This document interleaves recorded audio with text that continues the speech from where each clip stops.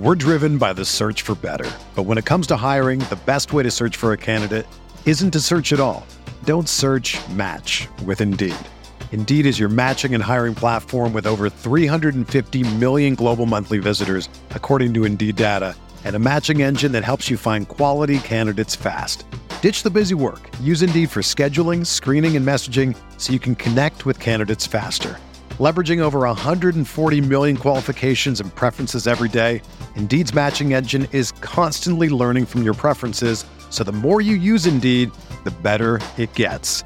Join more than 3.5 million businesses worldwide that use Indeed to hire great talent fast. And listeners of this show will get a $75 sponsored job credit to get your jobs more visibility at Indeed.com/Blue Wire.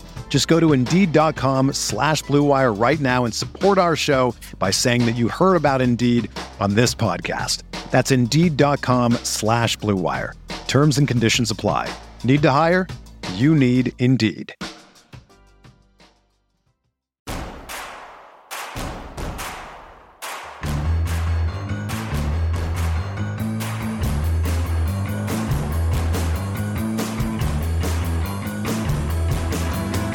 From your favorite source for Chicago White Sox talk, delivering news, interviews, analysis, and more. This is the Sox Machine Podcast with your hosts, Jim Margulis and Josh Nelson. Thanks, Rob, and welcome to the Sox Machine 2022 Player Review Podcast.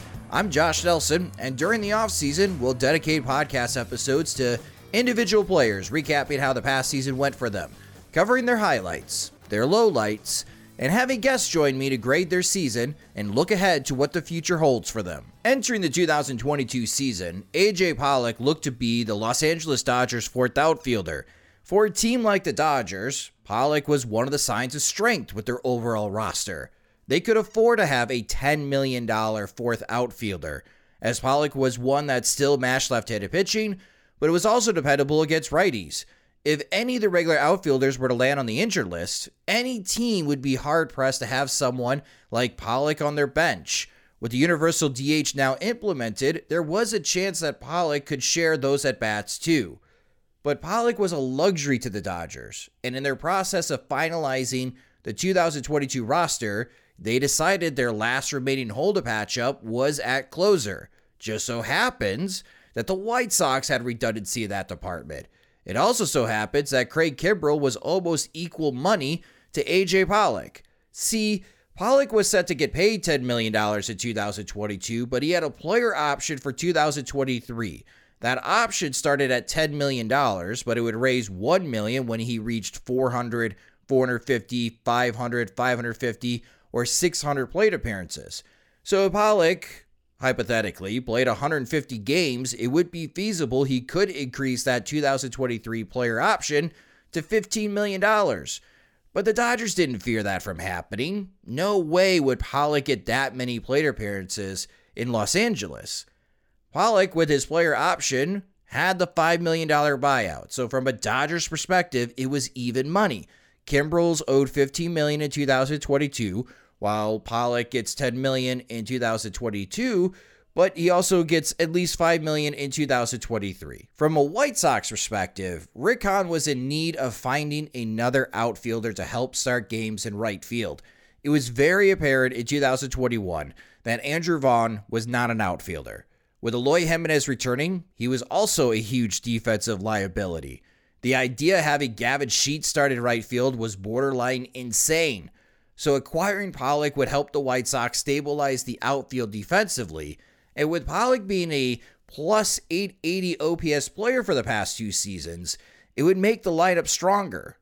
We at Sox Machine loved the trade. Kimbrell's role was undefined, and becoming a distraction with opening day just a week away. Pollock was the best that Rick Hahn could get for the amount owed to Kimbrell. Now, there's a debate of even picking up Kimbrell's option in the first place at the start of the offseason, but after the White Sox picked it up, this was the best they could do. So a week before opening day, Pollock had to switch clubhouses at Camelback Ranch in spring training, and instead of heading to Los Angeles with his Dodger teammates, he was heading to Detroit with his new White Sox teammates. Pollock made a good first impression at the plate, filling in for Tim Anderson batting leadoff as Anderson was suspended for the first 2 games of the season. Pollock went 3 for 5 with a double and RBI. However, playing in right field, Pollock appeared to be in position to catch Javier Baez's deep fly at the bottom of the ninth inning, but on replay, it showed that Pollock misplayed the fly ball as it hit the wall first and resulting in a walk-off loss. Everyone was talking about Pollock's defensive miscue rather than his great opening day at the plate. In the very next day, Pollock went 1 for 2 before having to leave that game due to a hamstring strain. Now, it was well known that Pollock is injury prone. That was one negative with the trade. How many games would A.J. Pollock truly play for the White Sox? Pollock had only played more than 120 games twice in his 10-year career, and those were with Arizona back in 2013 and 2015. Pollock would return off the injured list on April 22nd, missing 11 games. The White Sox opted to not give Pollock a rehab stint to regain his timing at the plate. That would be a mistake, as Pollock would go 0 for 15 in his next 4 starts with 7 strikeouts. He did go 2 for 4 against the Angels with a double on April 30th, but the early return for the White Sox was Pollock only playing in 8 games in the opening month and hitting .231 with a .250 on-base percentage and slugging just .308. He only had 2 doubles, 0 home runs in April. On May 9th against Cleveland, Pollock hit his first home run of the season. His 3-run shot in the 8th inning gave the White Sox an 8-2 lead. Many, including I, sitting in the stands, figured that was the dagger. Instead, Cleveland scored 6 runs in the 9th inning and would win that game 12-9 in 11 innings. It was the worst defeat of the season. May wouldn't get better for Pollock. He hit just .212 in that month with a .244 on-base percentage and slugged .341, as he only had 2 home runs. So you're 2 months into the season, 32 games played by Pollock, and he has a .579 OPS. The White Sox end of this deal wasn't going great. Things picked up in June. Facing his old team, Pollock had a good series against the Dodgers, going 4 for 9 with 4 RBIs. He collected 3 hits against the Dodgers on June 9th. That was the Max Muncy home run after the intentional walking of Trey Turner on a 1-2 count game. Pollock would string 7 consecutive multi-hit games. On June 17th, Pollock extended his hitting streak to 8 games with a 3-run homer against the Houston Astros. Pollock now had a .695 OPS, and it would raise to a .701 OPS 2 days later when he went 2 for 3 with a triple against the Houston Astros. Unfortunately, that was the peak OPS for the season for A.J. Pollock. In the month of June, he had .268 with a .311 on-base percentage and slugged .402. Still not great, but it was better, and White Sox fans at that time were hoping that Pollock was turning a corner. Pollock hit .224, .298 on-base percentage, and slugged just .316 in July. So much for that. Obviously, the conversation changed instead of hoping that Pollock was going to turn a corner to hoping that Pollock is not on the White Sox much longer. He had no trade value with the upcoming August 2nd deadline, but there was again this pending player option that was a worry. Did the White Sox really want to be on the hook for a $10 million on an aging outfielder that stopped hitting? Of course not. So the idea of DFAing Pollock became very real. However, if Pollock were to be let go, his player option would have automatically vested. And instead of trying to save themselves $5 million, the White Sox would have owed Pollock $10 million. The front office decided it was too much money to eat. With Luis Robert dealing with injuries, we saw Pollock play more center field. Not the best of ideas, as there was great worry about Pollock's ability to cover that much range, but he held his own. He was worth 1 out above average and had a very high success rate of 94%. That's a higher success rate than both Adam Engel and Luis Robert at center field during the 2022 season. In August, Pollock clubbed 4 home runs in that month to the slash line of .240, a .295 on base percentage, and slugging .417. Again, not great, but with the White Sox 3 games below .500 after getting swept by the Arizona Diamondbacks, it felt like the season's playing out the string, so might as well play out the string with A.J. Pollock. Entering September, Pollock caught a hot streak. He duplicated his season-best 8-game hitting streak, and he was starting to flex some power, hitting 5 home runs in the month of September. He had a 4-hit game against the Oakland A's on September 10th, with the team making a last-minute rally trying to catch the Guardians. Pollock had himself a good game. Tied 1-1, Pollock was the benefactor, hitting into a groundout that scored Jose Abreu, but the return throw back to first base for Cleveland, trying to turn the double play, resulted in a throwing error. Yohan Moncada scored, and the White Sox were ahead 3-1. Like most White Sox Guardians games, the White Sox bullpen couldn't hold the lead. It went into extra innings. The Guardians won, but A.J. Pollock slugged a 2-run homer in the 11th inning and had 3 RBIs in that crucial game. Pollock's last home run of the season came on September 23rd, a 2-run shot against Detroit. But the White Sox stumbled in the end, resulting in a .500 record going 81-81.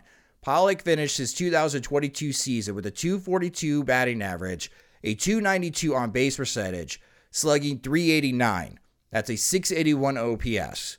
Pollock did have 14 home runs and 56 RBIs. That's a career low in on-base percentage and slugging percentage for Pollock.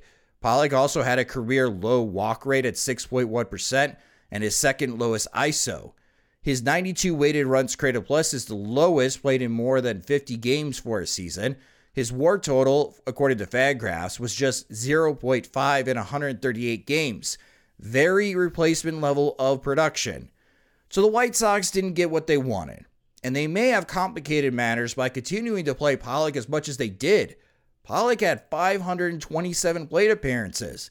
So his 2023 player option increased to $13 million for hitting those incentives. And the ball is at Pollock's court. Pollock must pick one of these directions within 10 days after the World Series ends. Option A, Pollock exercises his player option and returns to the White Sox for $13 million in 2023.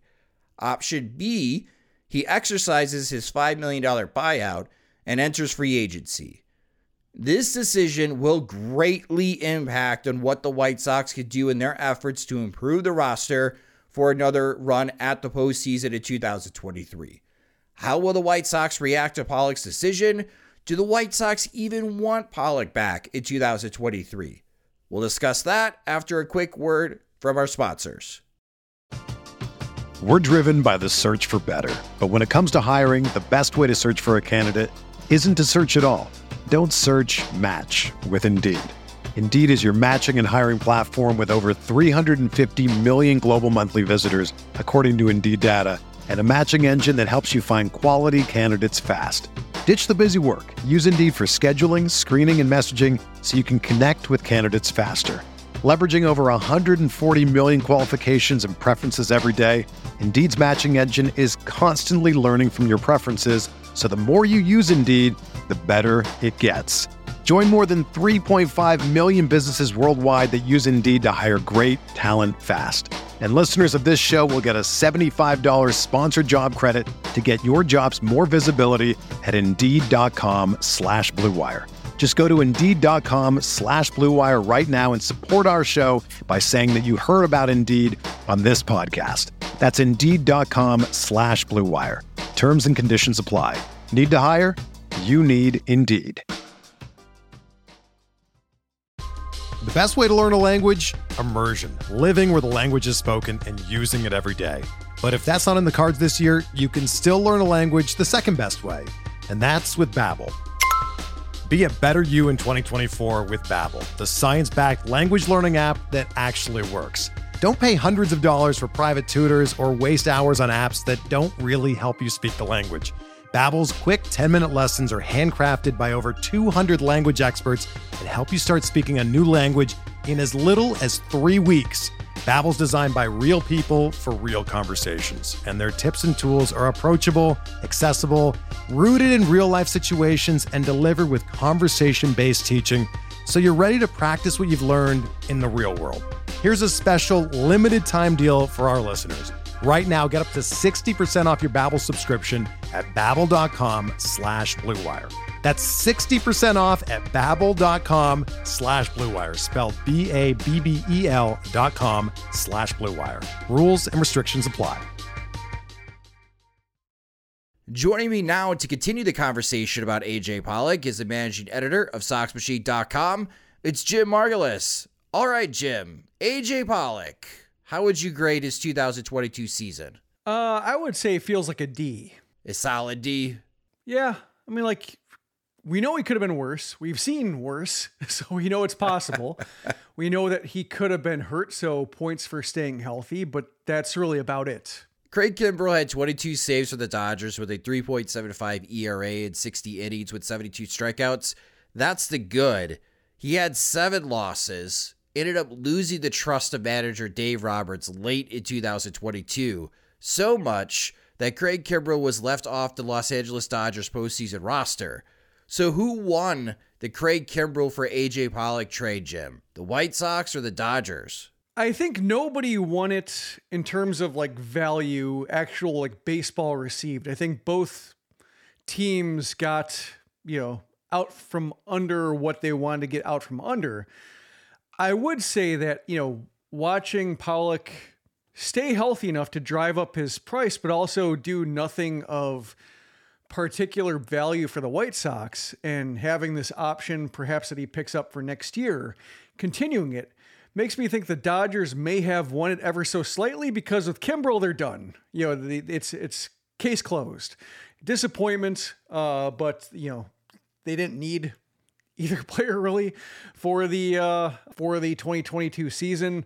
The way they failed in the postseason, really, I don't think Pollock addresses that at all. It's not like they had a bullpen shortage that Kimbrell specifically contributed to. Like, he was more or less fine, or they got by with him. They also saw him implode a lot and just ran away from him when the games got to be really important, and that didn't really end up mattering.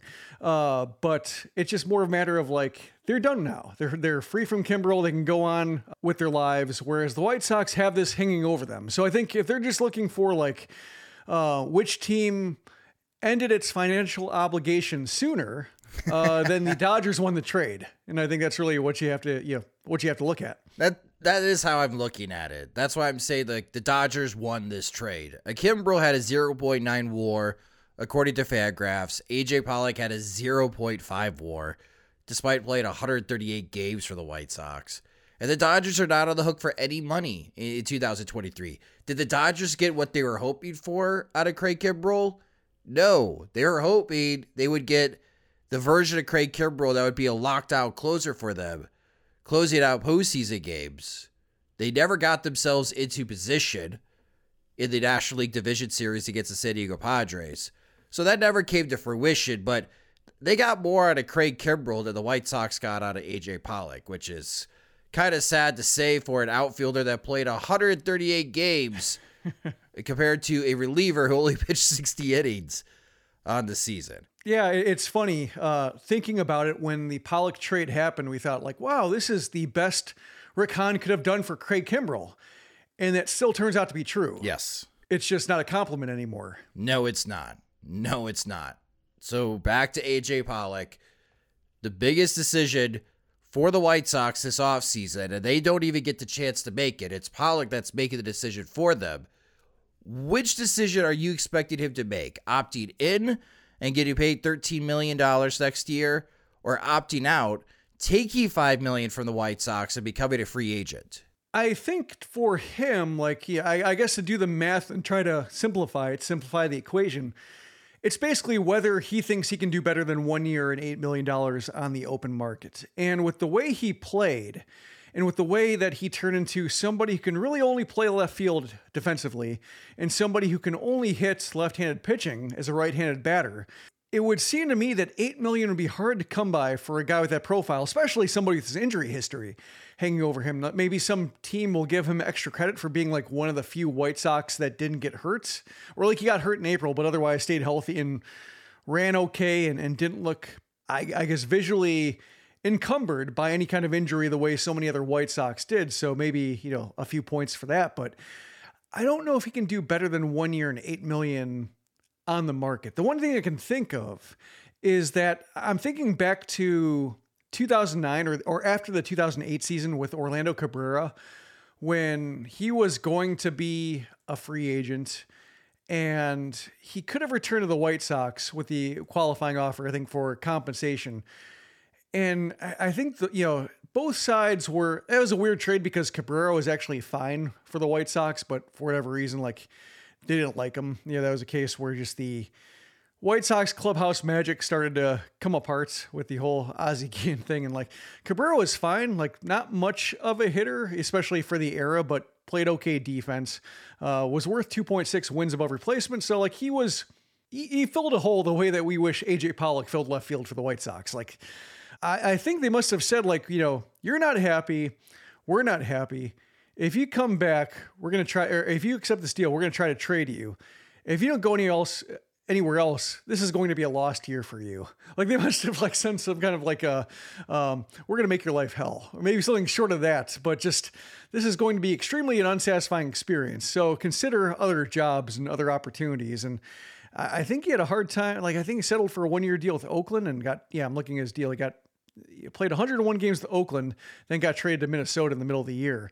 But that was a case where just, it seemed like he could have done better, or, that he might have struggled to do better, and the White Sox retaining him was the best he could do financially, but it wasn't the best for him in terms of his career. Especially they had Alexei Ramirez ready to take over at shortstop. I think that was their backup plan, or their leverage, and saying like, we want to go with Alexei at shortstop. You're going to have to fill in wherever we have you fill in. That's the one thing I can think for Pollock is just like, he knows the White Sox don't want him. There's a chance he can do better.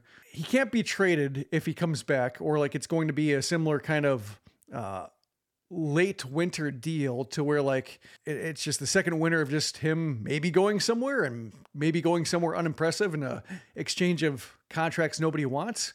So maybe it's just a case where he can turn the page too, rather than stick with a team that really probably doesn't want him. That's kind of where I'm leaning towards, that as elder millennials ourselves, Jim, for Pollock, I think it really, there's a lot of factors. One, do I want to play in Chicago? He didn't sign a contract with the Chicago White Sox. He signed a contract with Los Angeles Dodgers and was traded 1 week before opening day. So he had like no say where he was going to be played in 2022 until he gets a phone call that he's been traded and he's got to move his clubhouse locker across the way at Camelback to the White Sox side of the facility. So he didn't sign this contract with the White Sox. He signed it with the Dodgers because he wanted to play in Los Angeles. So if he doesn't like Chicago, he doesn't like the White Sox franchise, he could take $5 million and leave, and he could pick where he wants to play next year. Mm-hmm. And yes, the accountants of the world will tell you 13 is greater than 5, which is true, but there's also personal happiness that has to be tied into this. And Pollock, like 13 is greater than 9 or 10, which might be, the math he's really looking at. Right. And there's the personal happiness. There's the personal fit for him on the ball club. I just don't know. Like, if AJ Pollock did opt in, then it's truly about the money for him at this point, because I think that's the only benefit for him returning to the White Sox. Like, this is not a good fit for either side. Pollock needs to go. Honestly, Pollock probably needs to go back to the National League West, because the National League West actually has left-handed pitching. Mm-hmm. The American League Central is so right-handed dependent.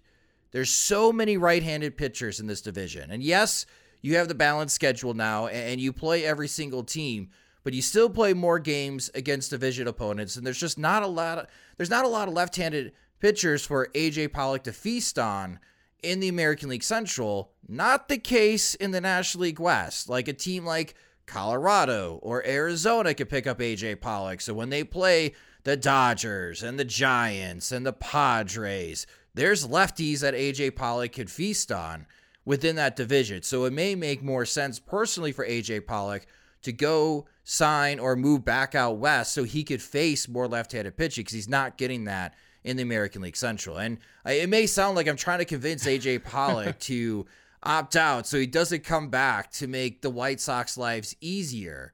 I don't really care about making the White Sox front office easier, their life easier. They have made this mess for themselves, and they will make whatever mess for themselves again. But from an AJ Pollock point of view, I'm taking the $5 million and I'm entering free agency and asking my agent to do the best that you can and get me back out west. I can see that. I'm thinking that the one thing I can maybe, if I'm the White Sox, if I'm Pollock, if I'm trying to figure out like where he is in his career, like the one odd thing is that when the White Sox picked him up, like he was supposed to be able to hit righties relatively well. And that just disappeared. It's almost like he saw he was traded to the White Sox and said like, well, what's a White Sox? Yeah, how am I going to fit in with this team? Like brand new team, brand new clubhouse. Like how am I going to make myself feel like I belong here? Okay, I'll lose the ability to hit righties. Everybody will accept me for who I am. And maybe it was just some kind of weird.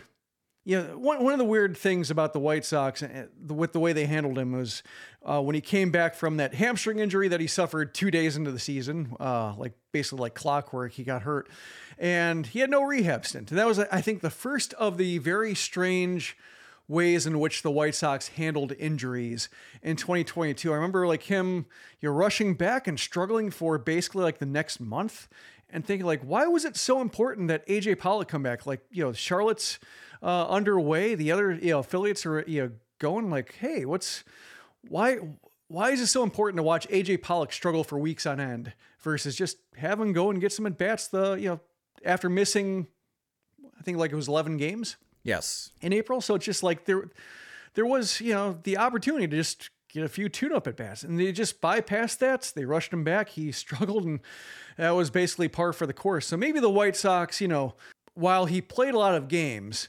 perhaps they interfered in a way that kept him from being his best self. It just happened so early in the season.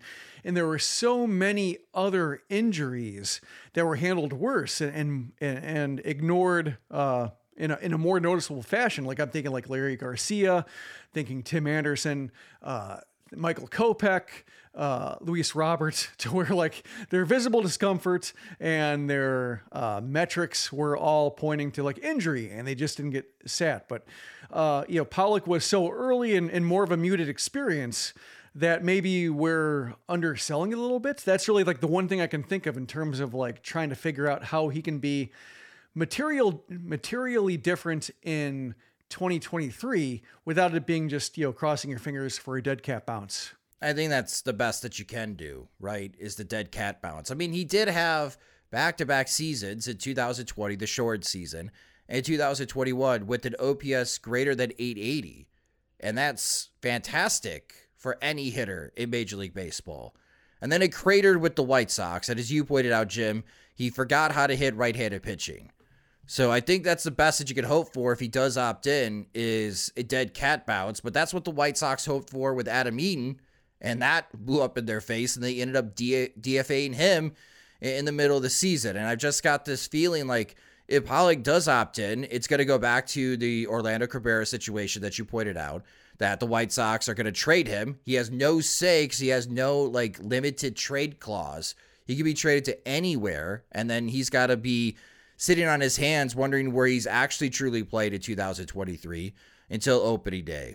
That's why, again, I'm kind of leaning towards Pollock is opting out, taking the $5 million and enter free agency so he could pick where he wants to play. But if he does opt in with the White Sox, it's truly all about the money for AJ Pollock. So let's look at it from a White Sox perspective. If AJ Pollock opts in, what is the impact on the White Sox roster going into the offseason? And I'm starting to set up my offseason plan project blueprint, Jim, my virtual whiteboard in the Google Sheet, so I can keep track of where my payroll is before I start making any moves. So I create a 26-man roster for the White Sox with the players that are available. And thanks to MLB trade rumors, we have the projected arbitration salaries for the White Sox going to next season. If AJ Pollock opts in for his $13 million deal in 2023, my offseason plan project before making any moves to trade or add players at free agency, Jim, is at $171 million. Mm-hmm. So what do you think the impact is on the White Sox if Pollock opts in? I guess if I try to spin it positively, that prevents them from getting another Joe Kelly or Kendall Graveman, the $8 million reliever who underwhelms. So there's that. That's really kind of all I got. I mean, aside from just crossing fingers, they can be better. The one thing I'm kind of curious about is that, when it comes to Pollock, you look at his data and such, like the, sprint speed was more or less where it was. Like the plate discipline's not terrible. It's just the exit velocity dried up. I think it was a case where just a lot of the contact was inconsequential. It wasn't a case watching him every day that you thought like, oh, he's about to get hot. Like that was the kind of strange thing about watching was like, I remember Melky Cabrera. I think we're really taking a tour of Cabrera's past, but with Melky Cabrera, like I remember his first year with the White Sox was a disappointment but there was like a spate of bad luck that he hit into. Like you felt like, line drives, positioning, something like that. Just thought like he's losing his best. He should have a hot streak that's not getting rewarded. And now like when the quality of contact normalizes and he, encounters a slump he should get, that's going to take his numbers. And like, sure enough, his first year was just more or less a wash. And it felt like there's better baseball yet to come, but it's also just like, he gets a year older. And so like the White Sox lost the 3 months where Cabrera was hitting his hard contact 2 gloves is what they really needed in order to make his contract count. And like looking at Pollock, like his pop-up rate spiked, like he had 18% infield fly rate. So it's a case where like, maybe his, bat speed slowing down ever so slightly, like he punished fastballs, less. So maybe, this is the case where the decline's setting in and it's just going to get, he's going to become more limited as a player, or maybe there's an adjustment he can make to stave off like a permanent decline. But right now, I don't see the White Sox having a solution for him unless like Frank Menachino is fired and the guy they call upon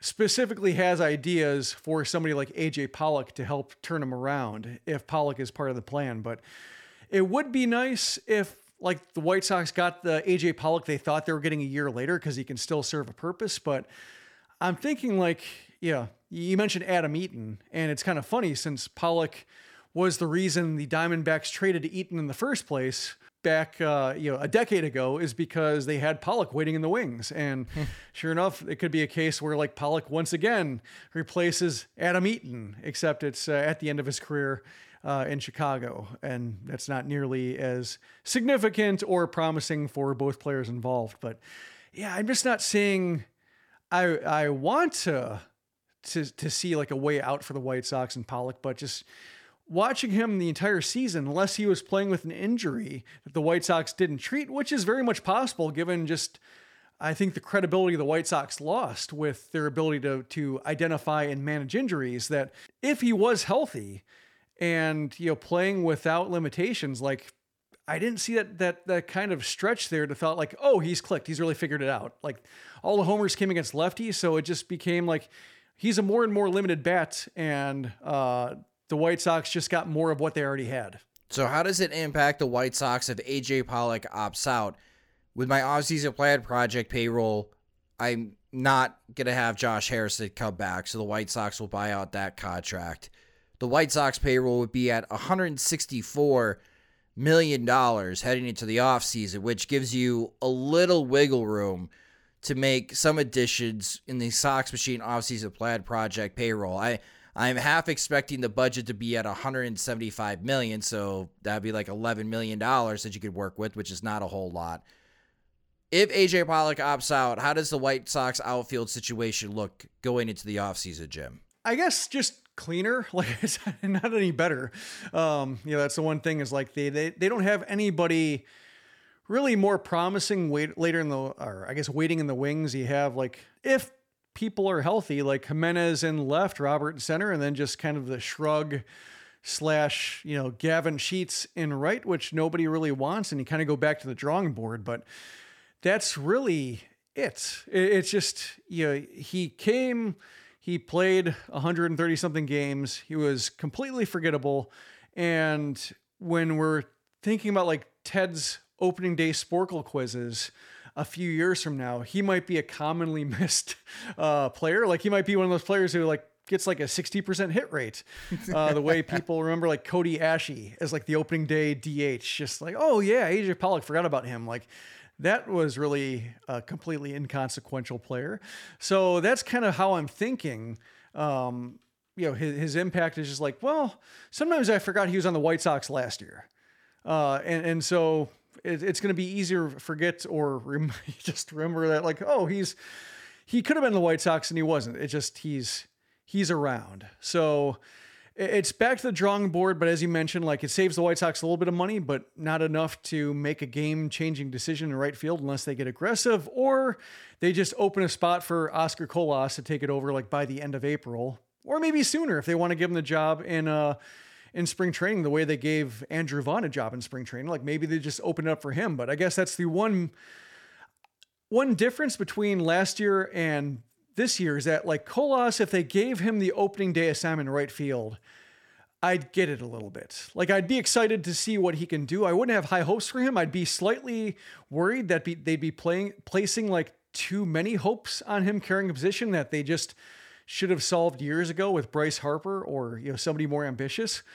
But the situation being what it is, and, if you can set aside everything the White Sox have done, like all the scar tissue from year after year after year of failing to proactively address right field, Colas isn't bad as a plan A for right field because we've seen what he can do. We know that he can, at least at the minor league level, stay on left-handed pitching the way like few lefties in the minor leagues can. So if he were getting, the everyday action in right, starting 5 out of 6 games, I'd be interested in watching those at-bats. Like I'd watch every single one. I'd be writing about it a ton. So at least it'd be exciting.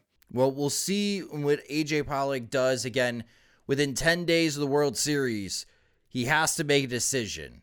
So at SoxMachine.com, we'll be covering that when he does make that decision, whether or not to opt in for the 2023 season. Do you feel like the White Sox are rooting for Pollock to opt out, Jim? Like, do you get the vibe that they don't want him to come back, or they do want him to come back? Because there's just not a lot of quotes from the White Sox front office perspective on AJ Pollock this year. Yeah, I'm guessing they're rooting for him not coming back. Like not personally, like I don't get the impression that Pollock rubbed anybody the wrong way. He was certainly like a veteran quote in the clubhouse over the course of the season. Tried to take like a lot of, I guess, accountability or like address the team's play honestly, but he never threw anybody under the bus. He never said like, well, the Dodgers did it this way and the White Sox are really, lagging behind. Like he kind of kept his mouth shut and tried to play well and didn't. So like he was more or less like a responsible adult for the 2022 season, which,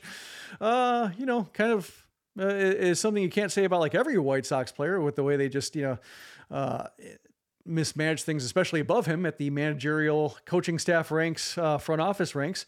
So like he tried, it didn't work out, but just with the not really having a future, wanting Colas to play, like still having to get a right fielder if they don't want Colas being the plan A, just there isn't a whole lot there for him. And so, yeah, I don't see a reason why they'd want him to come back.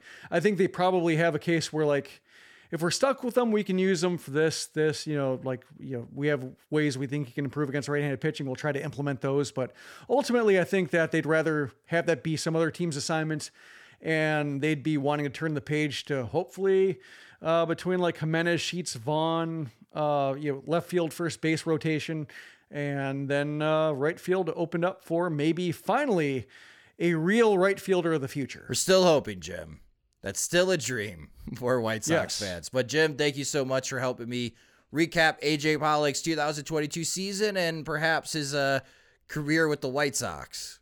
Yeah, I'm one thing I'm looking forward to is like after all these episodes run, I'm curious like what the Pollock listen rate is, or like the if you can get like the listen duration, like I'm curious if Sox Machine audience is just as indifferent to AJ Pollock as everybody else was over the course of the year. Really looking forward to it. Well, again, for those that did listen to this episode, thank you so much for listening to this 2022 play review on AJ Pollock. If you just discovered the Sox Machine podcast, you can subscribe to our show wherever you listen to podcasts, such as Apple Music and Spotify. Follow us on Twitter. We're at Sox Machine. And if you enjoy our work and want more, you can help support us at patreon.com/Sox Machine, where our Patreon supporters, they get more. They get exclusive content. They get ad-free versions of both the podcast and website. And when we have new Sox Machine swag, they're the first ones to receive it.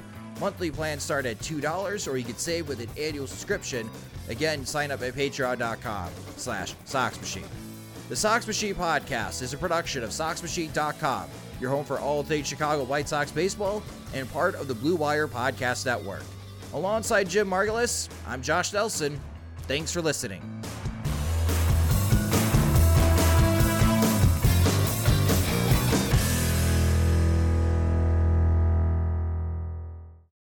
When you need mealtime inspiration, it's worth shopping Kroger, where you'll find over 30,000 mouth-watering choices that excite your inner foodie. And no matter what tasty choice you make, you'll enjoy our everyday low prices, plus extra ways to save, like digital coupons worth over $600 each week. You can also save up to $1 off per gallon at the pump with fuel points. More savings and more inspiring flavors make shopping Kroger worth it every time. Kroger, fresh for everyone. Fuel restrictions apply.